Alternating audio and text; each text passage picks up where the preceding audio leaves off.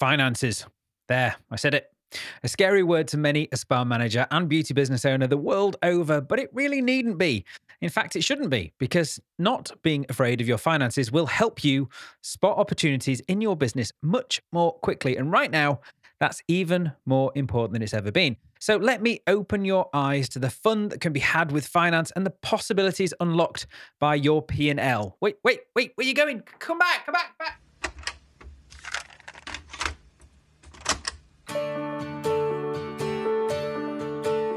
Creating the spa, the salon, or the clinic you really want doesn't have to be so hard. Mastering some basic principles, put in place some key strategies, and that'll give your business the strong foundation it needs to build from.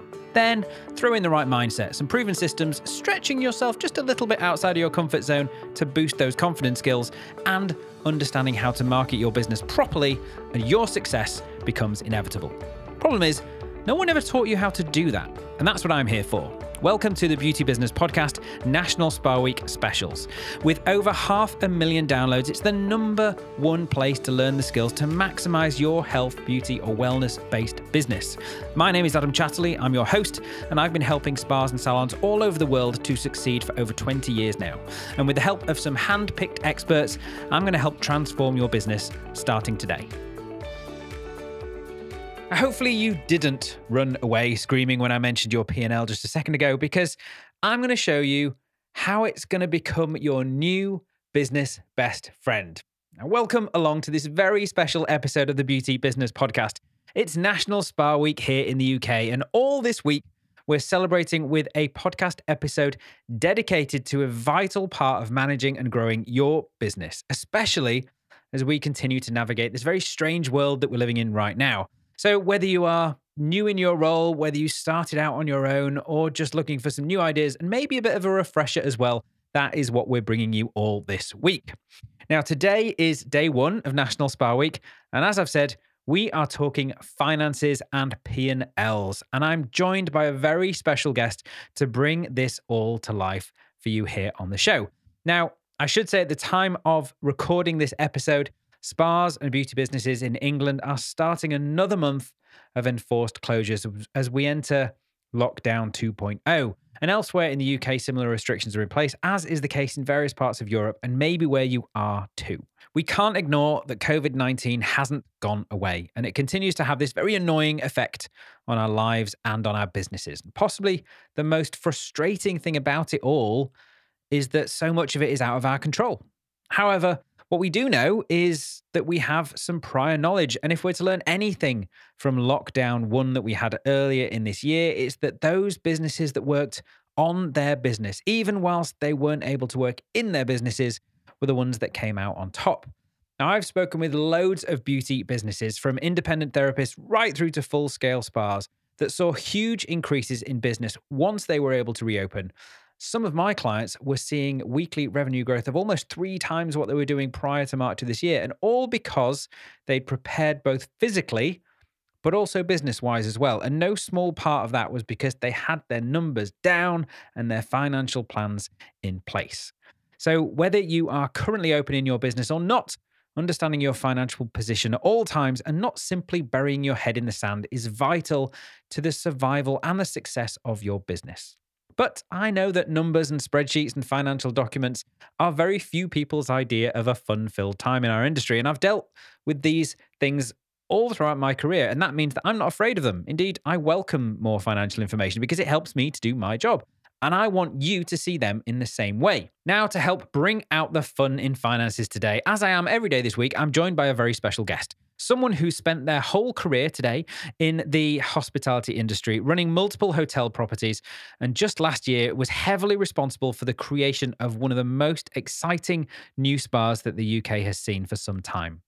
Now, the beautiful new spa at Carden Park opened at the end of last year, and it's safe to say it's not had the easiest of starts. Just as things got going, well, like many other businesses, it was forced to close, and since then, it has been open, but it's been restricted in terms of occupancy. And now, sadly, it's having to close again, like so many other businesses, for a few weeks. But throughout all that, it's been crucially important to keep an eye on their finances. Naturally, it was expected to take a lot more in money than it has in its first year. So keeping an eye on the money has become even more important. Now, the man ultimately responsible for that is Hamish Ferguson, Resort General Manager for the Carden Park Estate in Cheshire, here in the UK. And we managed to grab him to share his story about how he went from being terrified of P&L reports and finance meetings when he was a young manager to now relying on them to manage everything about the business on a day-to-day basis. Now, before I introduce you to Hamish, though, I would like to say a big thank you to today's sponsor of National Spa Week, which is Ellison's. Now, in many ways, every treatment starts with Ellison's. They are your partner for all spa requirements, but they do a lot more than you might think. So check out their range of minimal touch treatments developed so you, as a spa and salon owner, can offer your clients a range of new treatments safely. Just visit the Ellison's website, ellisons.co.uk/spa, to find out more, or click the links in the episode description or the show notes pages for this episode, which you can find at beautybusinesspodcast.com/episode 101. Okay, now let's get down to the business of business. Cool. So I would like to welcome to the show today, this very special first day of National Spa Week, Hamish Ferguson. Hamish, thank you so much for joining us today. Pleasure. Thanks very much for inviting me. No problem. No, thank you. So we are talking about, I guess, a subject that strikes fear into the heart of many, but such an important thing at the moment. We're talking about finance today. And I guess, obviously a very important thing at any time for someone who is managing or running or owning a business. But I guess it's no small thing to say that right at the moment, keeping an eye on your finances is even more important than ever, right? Absolutely. Yes, it's definitely between staff costs, etc., and all the other costs that are coming towards you. You've got to be on the ball, especially at the moment. That's for sure. Yeah, definitely. So just so people can get a bit of an idea of your background, can you give us a little bit of your potted history in the hospitality world and how you've come to be running Carden Park as you are right now? Yeah, sure. Many years ago, in 1977, my next door neighbour was a hotelier, and he was an HR manager for the Peebles Hotel Hydro in the borders of Scotland. Okay. And I was coming up to finishing school, had no clue about what industry I fancied going to, or any inclination about working whatsoever. And he tempted me into the hotel industry. And the reason I got so excited about it was that my parents in 1977-78 took me to Gleneagles in Scotland. And I was blown away. I thought I never came from a rich family, working class family. So when I went to see Gleneagles and I saw the Porsches and the Ferraris and the Bentleys parked outside Gleneagles, and I can still picture it to this day. We paid £5, and this is a lot of money back in the 1970s. £5 for afternoon tea, right? And it was owned by British Transport Hotels in these days. Mm-hmm. And I think there was something, if I remember, about a 26-piece orchestra playing while the afternoon teas were being served. Wow. A sight to behold. So I got addicted into the thought, well, if I could ever be rich, I could rub shoulders with them by working in the industry. So that was my reasoning for going into the hotel industry. Right. And I started in 77 at Peebles Hotel Hydro in the Borders and did a 5-year course. I did 706-1, 706-2, and then I went on to do my CMA at college in Edinburgh. Mm-hmm. And I just rose through the ranks from then. I ended up in a 5-year drinking spree in the Isle of Man for my career, doing various roles, assistant manager of a hotel near the casino in the Isle of Man, and thought to myself that I really need to kind of knuckle down and do something realistic with my life now. So I ended up working for a great company called De Vere Hotels, and they just bought the old Greenough Whitley brand at the time, and it was called the Greenough Whitley Hotels. They had hotels and pubs all over the UK. And we owned hotels like the Grand at Brighton, Grand Eastbourne, Royal Bath, Mottram Hall, etc. So I worked for De Vere quite a number of years at Mottram and various Lord Darsby and various other places. Managed 2 or 3 properties for De Vere.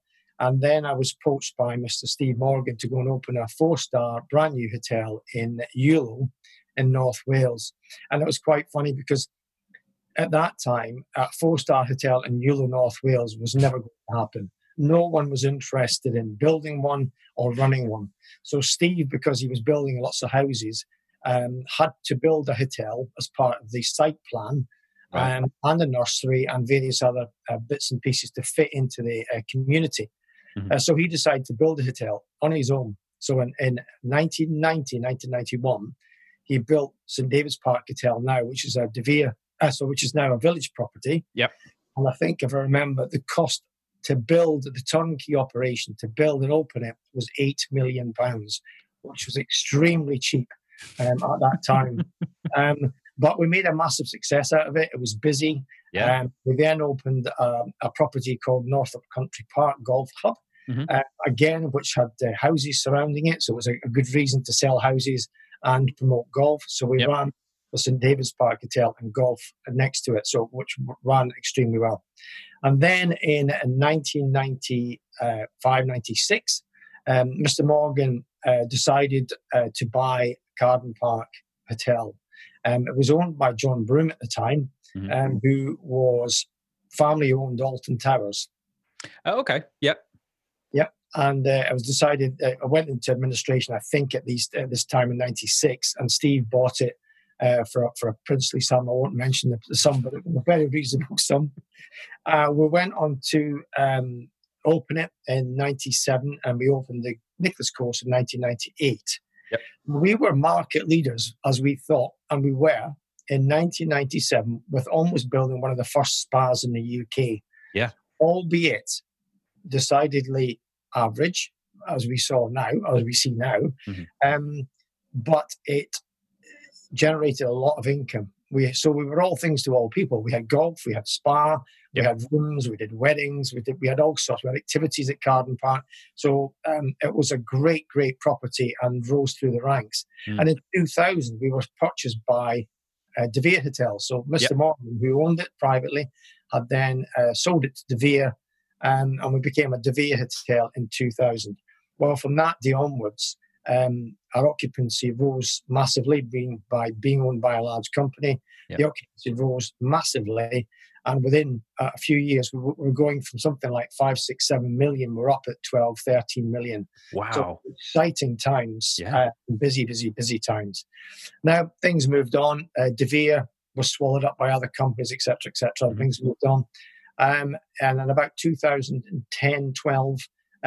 We went back as a private organisation again under the Mr. Morgan's banner, and continued to trade as we did.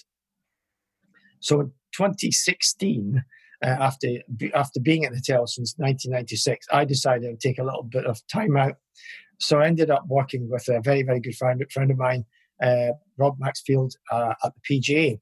So I did 18 months at the PGA, which was exciting. Very great company to work with, great organisation to work for.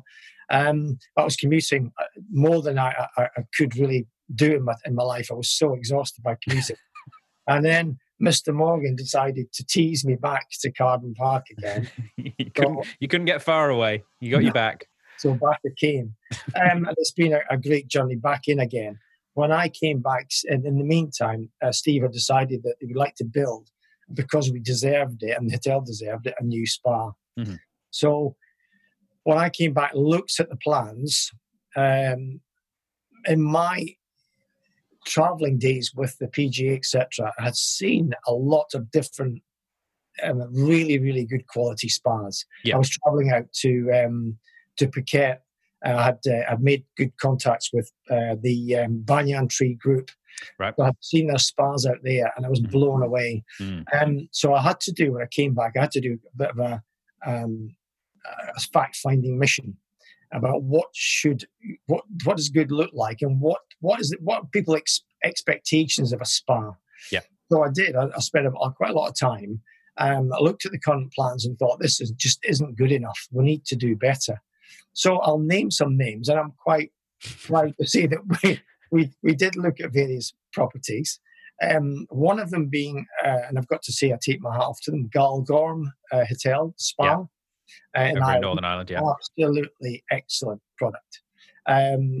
Peter Banks, who I know extremely well from my days of Virgin Hotel Collection, has made a magnificent job. Beautiful spa at Rudding Park. Yes. And Mr. Morgan's friend, who actually owns Rockcliffe Hall, Mr. Gibson, who owns Middlesbrough Football Club as well. We had a good look at that spa. So what we did was looking at people, what people want as experiences. Yep. It's not just about lying at a table, having a massage or a facial or whatever. It's about an experience. And we decided that's what we'll give people. So hence, it took me a little while, but I managed to convince Steve Morgan and his beautiful wife to go up to Rudding Park to see and see with their own eyes really what good looks like and what the features of spas are. So he did, or they did, enjoyed it. Got to say, Peter looked after them extremely well. They came back and he understood the concept of actually the experience part of the spa journey. And hence, for our design and build, it really started from them. So we almost went back to the drawing board to look at the spa itself and then encompass the spa garden, which was the reason, or I think the reason that currently we're doing so well. Yeah, well, obviously. And it is real wow. So that's where we are at the moment. Okay.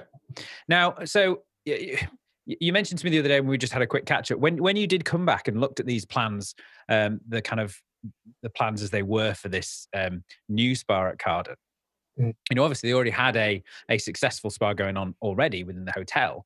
But you looked at it, and how much of it was your decision based on what you just experienced in terms of the overall experience of a spa, and how much was it down to the numbers, the facts and the figures that you thought, well, if we're just going to open a new spa with 14 treatment rooms or whatever it was, where's all the extra money going to come from? So how much was experience and how much was sort of financial? Yeah, no, that was absolutely my concern, was that we're going to build this brand new building.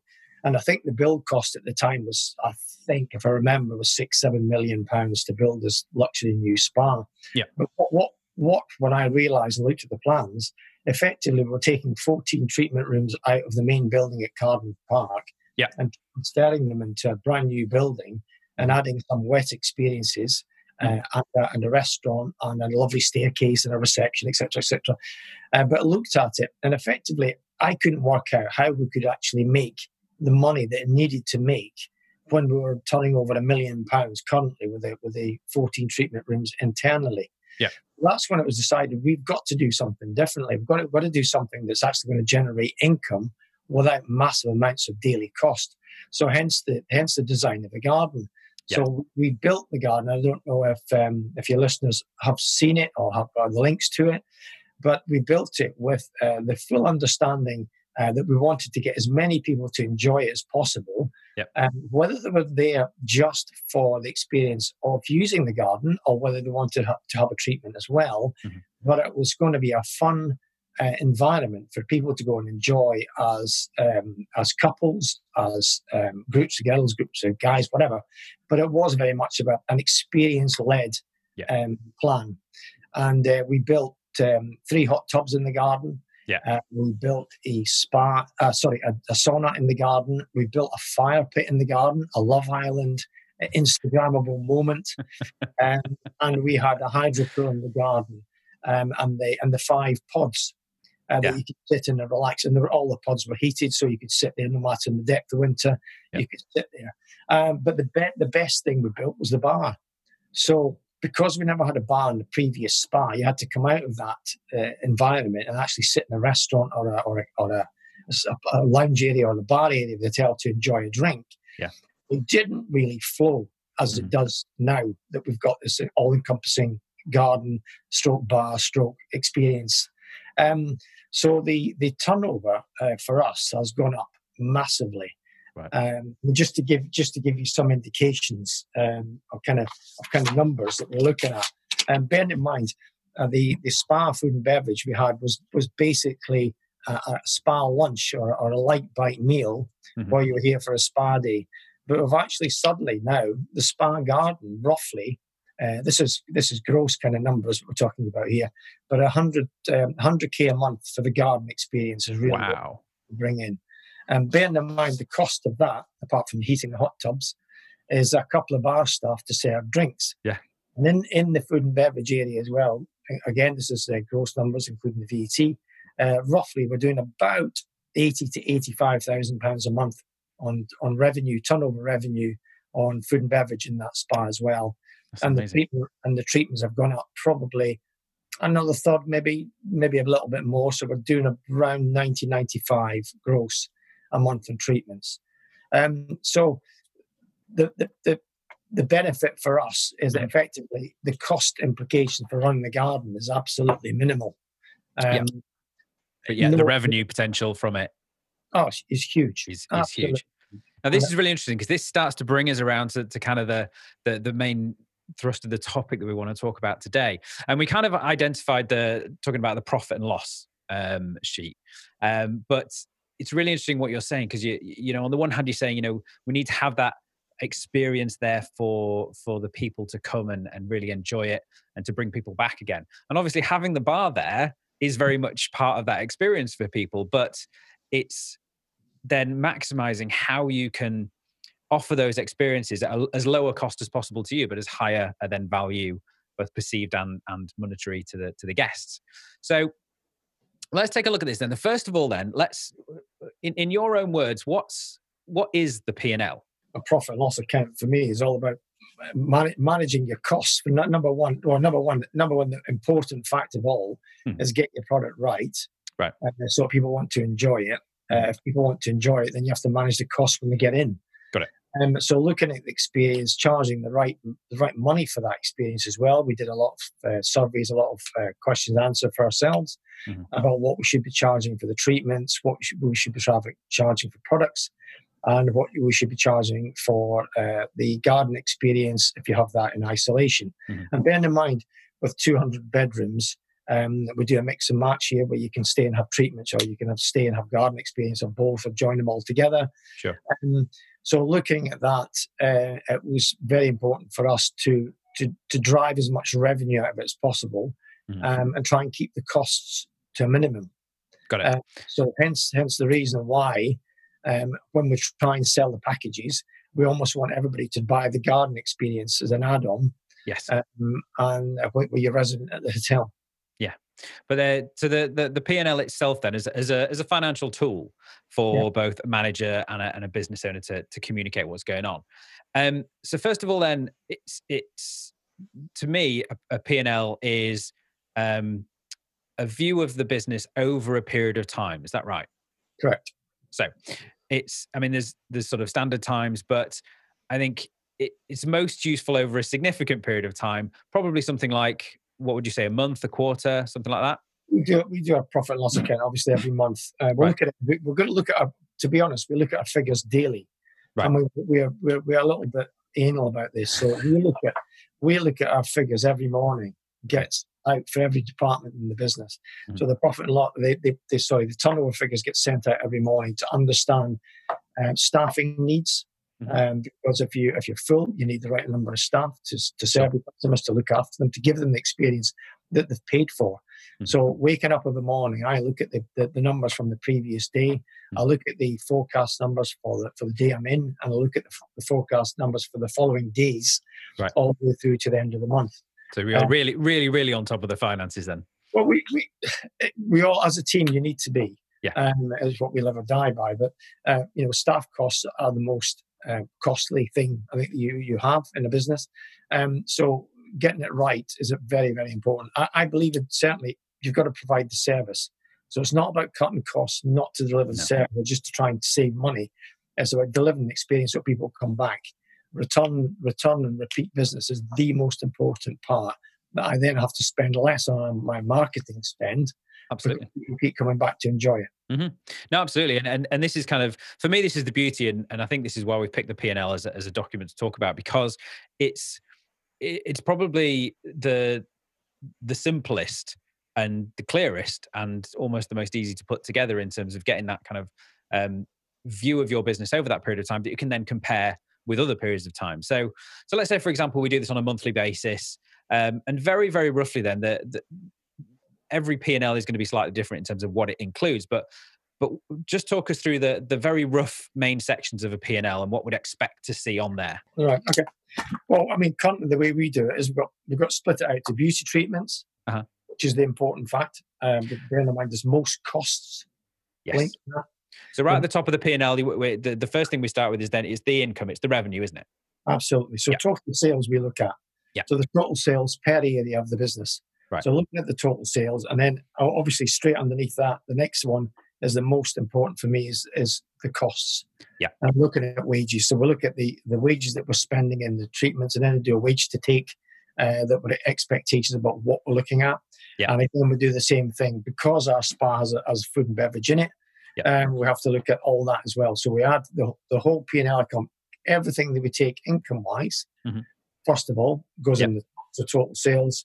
And then we look at cost of treatments, and then we look at all the costs underneath. So looking at that on a kind of monthly basis really makes us understand about how busy the girls are, because that's a really important factor. If they're coming in to do an 8-hour shift, how busy are they in the 8-hour shift? So you look at an occupancy of the therapist, which is important. And ours roughly work about 85%, 80 to 85%. Wow, okay. Realistic figure to try and get the girls to work. And then the other one that we'll look at, which is a real minefield at the moment with all the COVID challenges we've got, is the occupancy of the total spa. Right. In other words, how many treatments can we do? How busy are all the rooms that we've got? How many more girls can we employ to fill the occupancy of each of these rooms or each of the areas? Because bear in mind, we call occupancy mani-pedi. So we've got manicures, pedicures in certain areas as well. So the occupancy of the treatment rooms is equally as important as well. So you can't have a nice big building. And sadly, I've got to be honest, that's where we're struggling at most at the moment. Imagine, squeezing people into the space and doing it COVID securely. Yeah, no, absolutely. It's the challenge for everyone. So right at the top, we start off, we've got the money that's coming in, be that from all the different sources. Then underneath that, you've got essentially then it's the cost to deliver those services, really, isn't it? Under there to then end up with your, I guess we call that the gross profit, the money that's come in versus the money that's had to go out to deliver those things, and that gives us the gross profit figure, which I think that's where trips a lot of people up, because they stop at gross profit and they think, oh, that's the money we've made. But we're not quite there yet, are we? There's still a few more bits we need to think about. Sadly not. I mean, the running costs of a spa, as we can imagine, is quite significant. I mean, just to heat the pools. So we have, at Carden Park, we have obviously electricity charges, and we have gas charges because we use LPG on site because we've not got gas. Miles from anywhere. So yes, you have to look at all the costs, look at your gas, look at even your water costs. I mean, water costs money. So every time that you do backwashes in your pools and your spas, etc., you top up the water, so it costs money. So you have to look at all the elements of it: electricity, all your utilities, as we call them. So under that area, we call it utilities. So you got wage costs, utility costs, and then it's all the other things that you not forget about. But the running costs of linen. We've got what we call under linen hire. We have all the robes.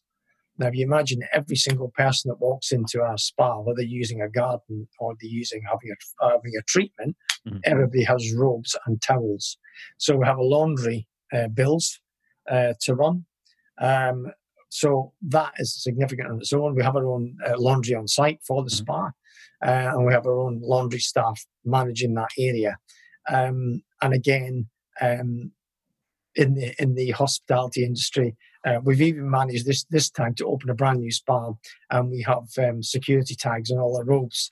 So that funnily enough, now we don't seem to lose as many. Interesting. if you go out our main doors of our spa, the alarm goes off. I've seen that, yes. Which is completely.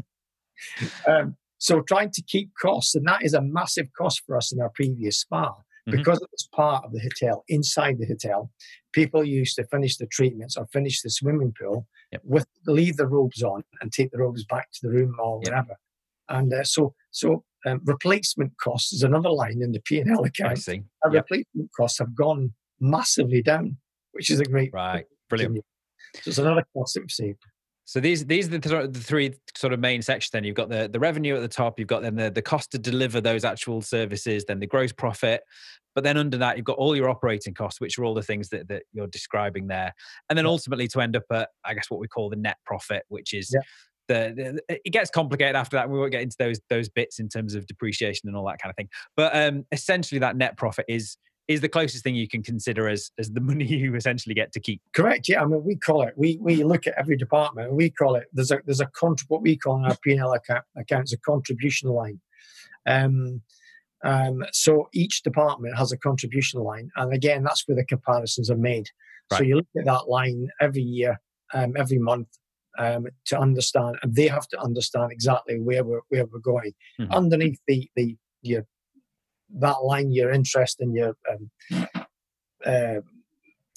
what's the word I'm looking for? Depreciation. That does not concern the staff. It's not there. There's not no, absolutely to control that. But anything all the way down to the contribution line is there to be controlled, and we discuss it on a monthly basis. We have a board meeting on a monthly basis as well, and we talk about everything in the hotel, including all the costs, contributions, wage costs, all the variations, and we'll look at the costs year on year to understand exactly that. Of course. Why is Absolutely. it a variance suddenly between water one year and linen and all sorts? So we do have a real kind of understanding on this on a monthly basis to see why it changes.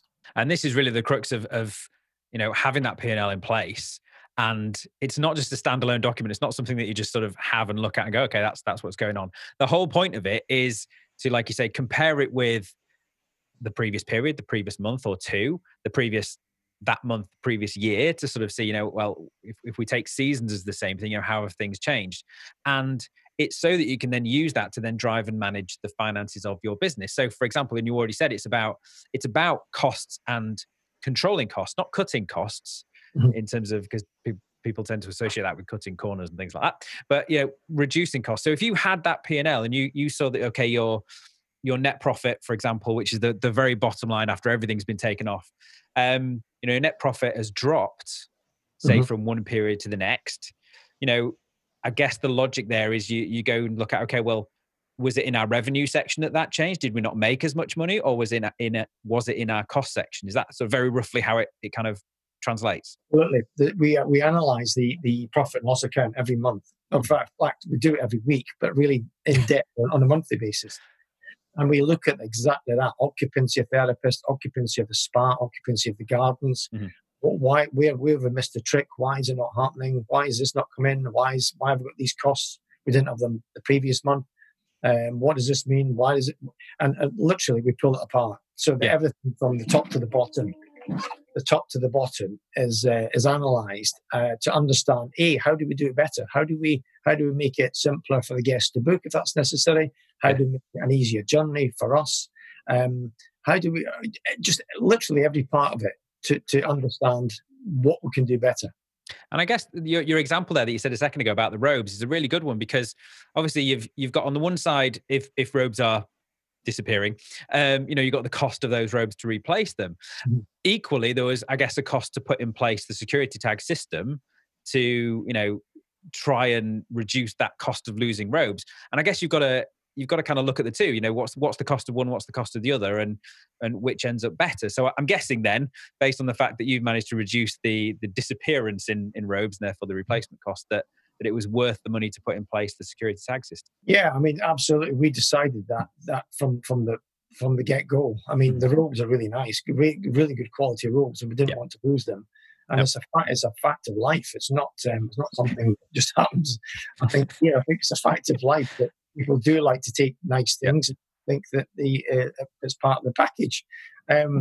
So was it worth putting in? When we built the spa, we decided from the offset that we would do that, because I mean, literally, we were spending hundreds and hundreds of pounds every month on loss of robes. Yeah.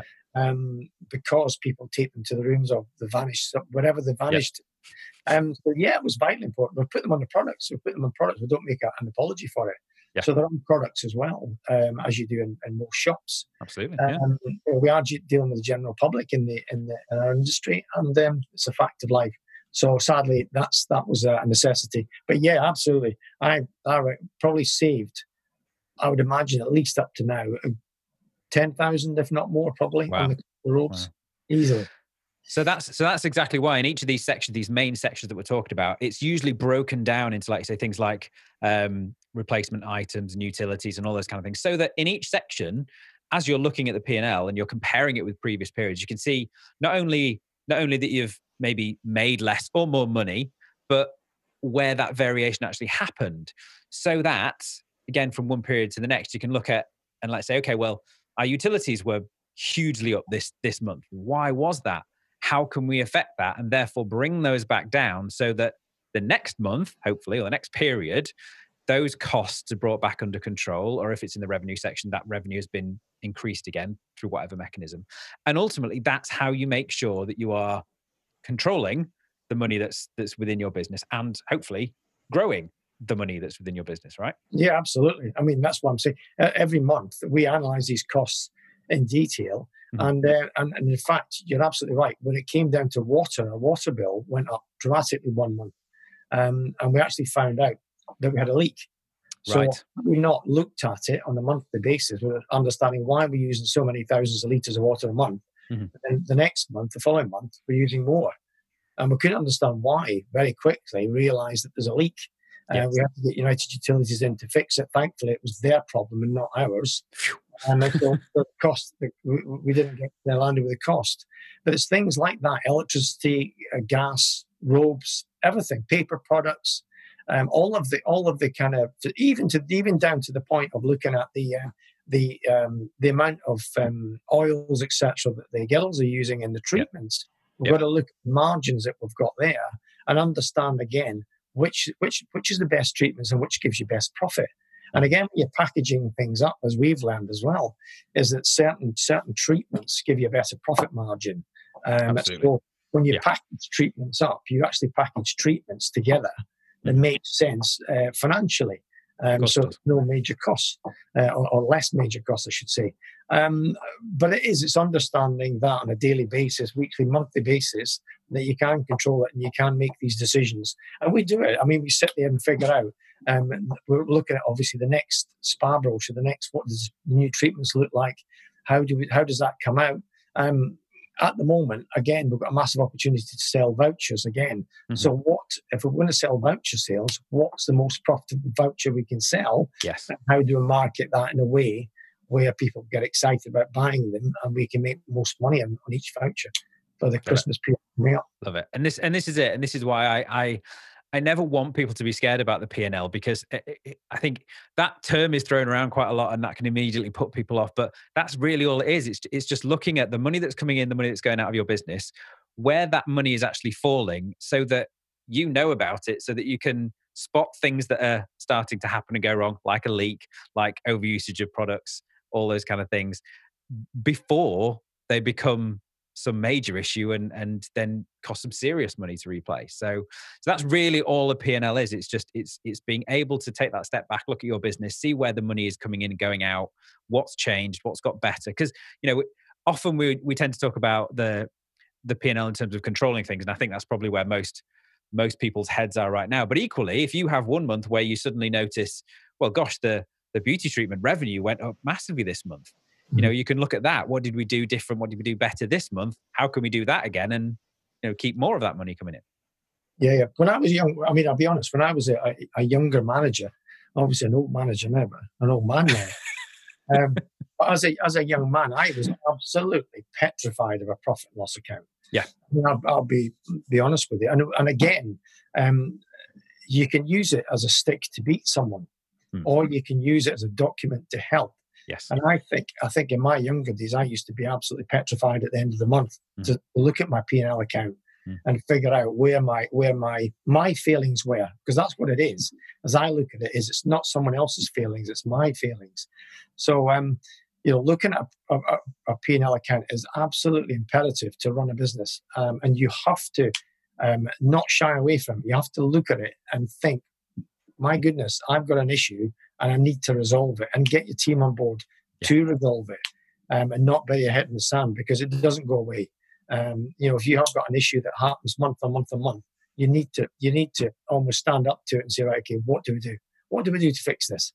Now, it could be falling sales. It could be, you're right, more costs. It could be bad management of a rota, of your rotas with your therapist.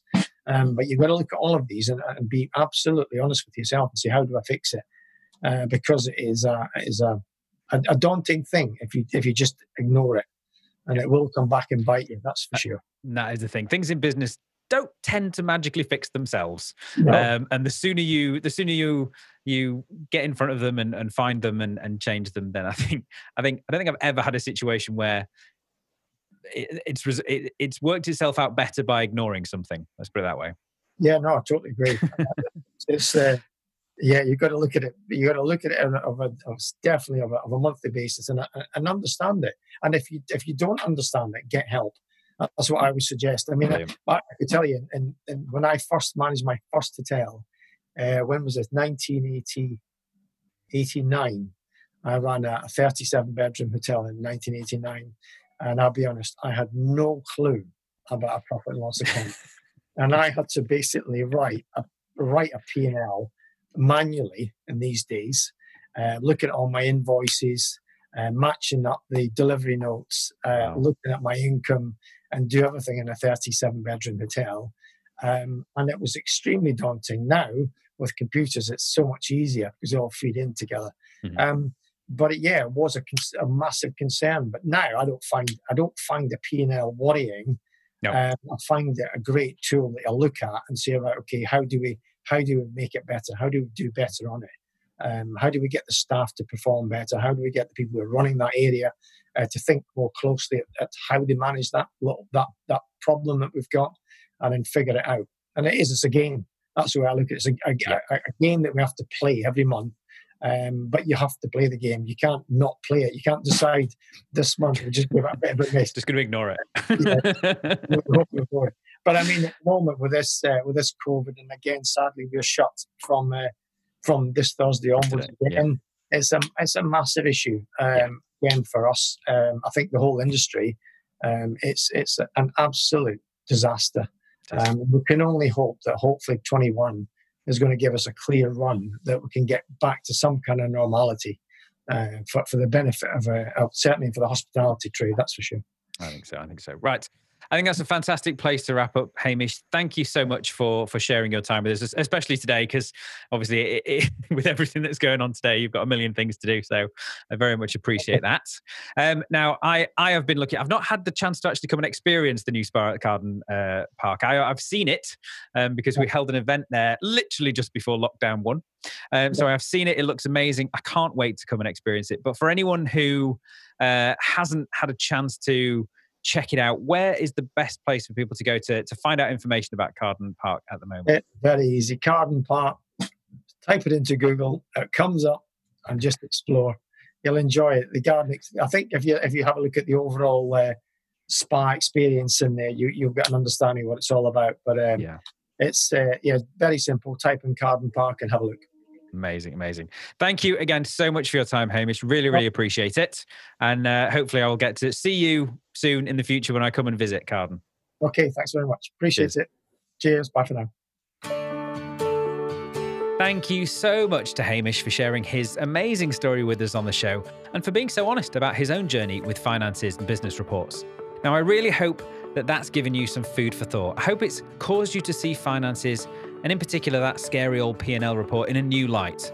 And you're going to use that knowledge and apply it to your own business. Now, putting together one episode of the Beauty Business Podcast every week is enough of a challenge. Indeed, some weeks I simply don't manage it. So there is no way that I would be able to have put together 6 episodes for 1 week without the support of the people responsible for National Spa Week on the board of the UK Spa Association. I won't read out all the names. They know who they are, and I thank you all for rallying together to make National Spa Week happen against such adversity this year. Now, if you don't know, UK Spa Association not only creates events like National Spa Week and many others to help the industry grow as a whole, but they fight for the industry throughout the whole of the UK, something that has become way more relevant over the last few months.